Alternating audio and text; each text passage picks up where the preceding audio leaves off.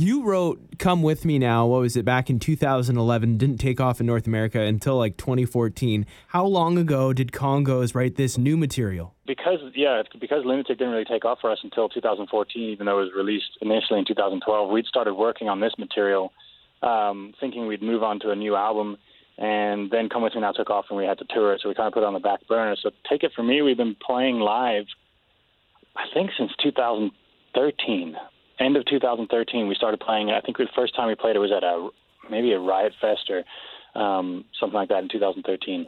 So that being said, does that mean you are sitting on even more material? Definitely. It's kind of a never-ending process. I mean, we write a lot, and there's 4 writers in the band, so each of us is coming to the table with a ton of songs when we have to compile an album, and we only put 13 songs on this, so there are a bunch of songs that didn't make the album, not because they weren't quality enough, just basically because they didn't fit the theme of this album.